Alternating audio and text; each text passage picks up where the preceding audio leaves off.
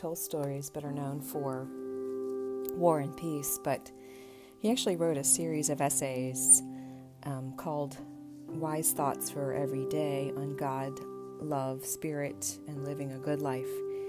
And he writes, they're something that you can literally read every single morning. And this is translated by Peter Sakirin, I think it's pronounced. So I read this off and on, and every once in a while one passage speaks to me. And this was from October 12th, but I just opened up to it this morning. And it's about pride. And even though Tolstoy wrote in the 1800s, so much of this work speaks to some of the pains of today. So these really are very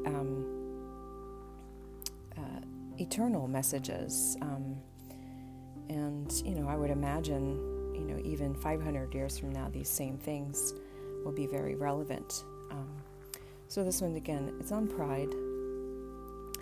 And if you can kind of think about how pride influences our lives, it kind of creeps in times where we don't even notice.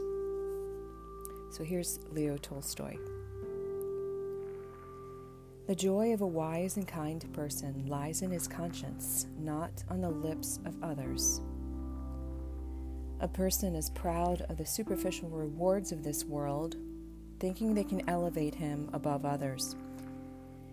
He does not recognize that the inner growth and the inner merits of his spirits are more important than all other awards and medals, which are like the small light of a candle in the bright sunlight. Faith can be the reason, but not the excuse for bad actions. Pride may increase or decrease according to your material success, but it does not improve your dignity.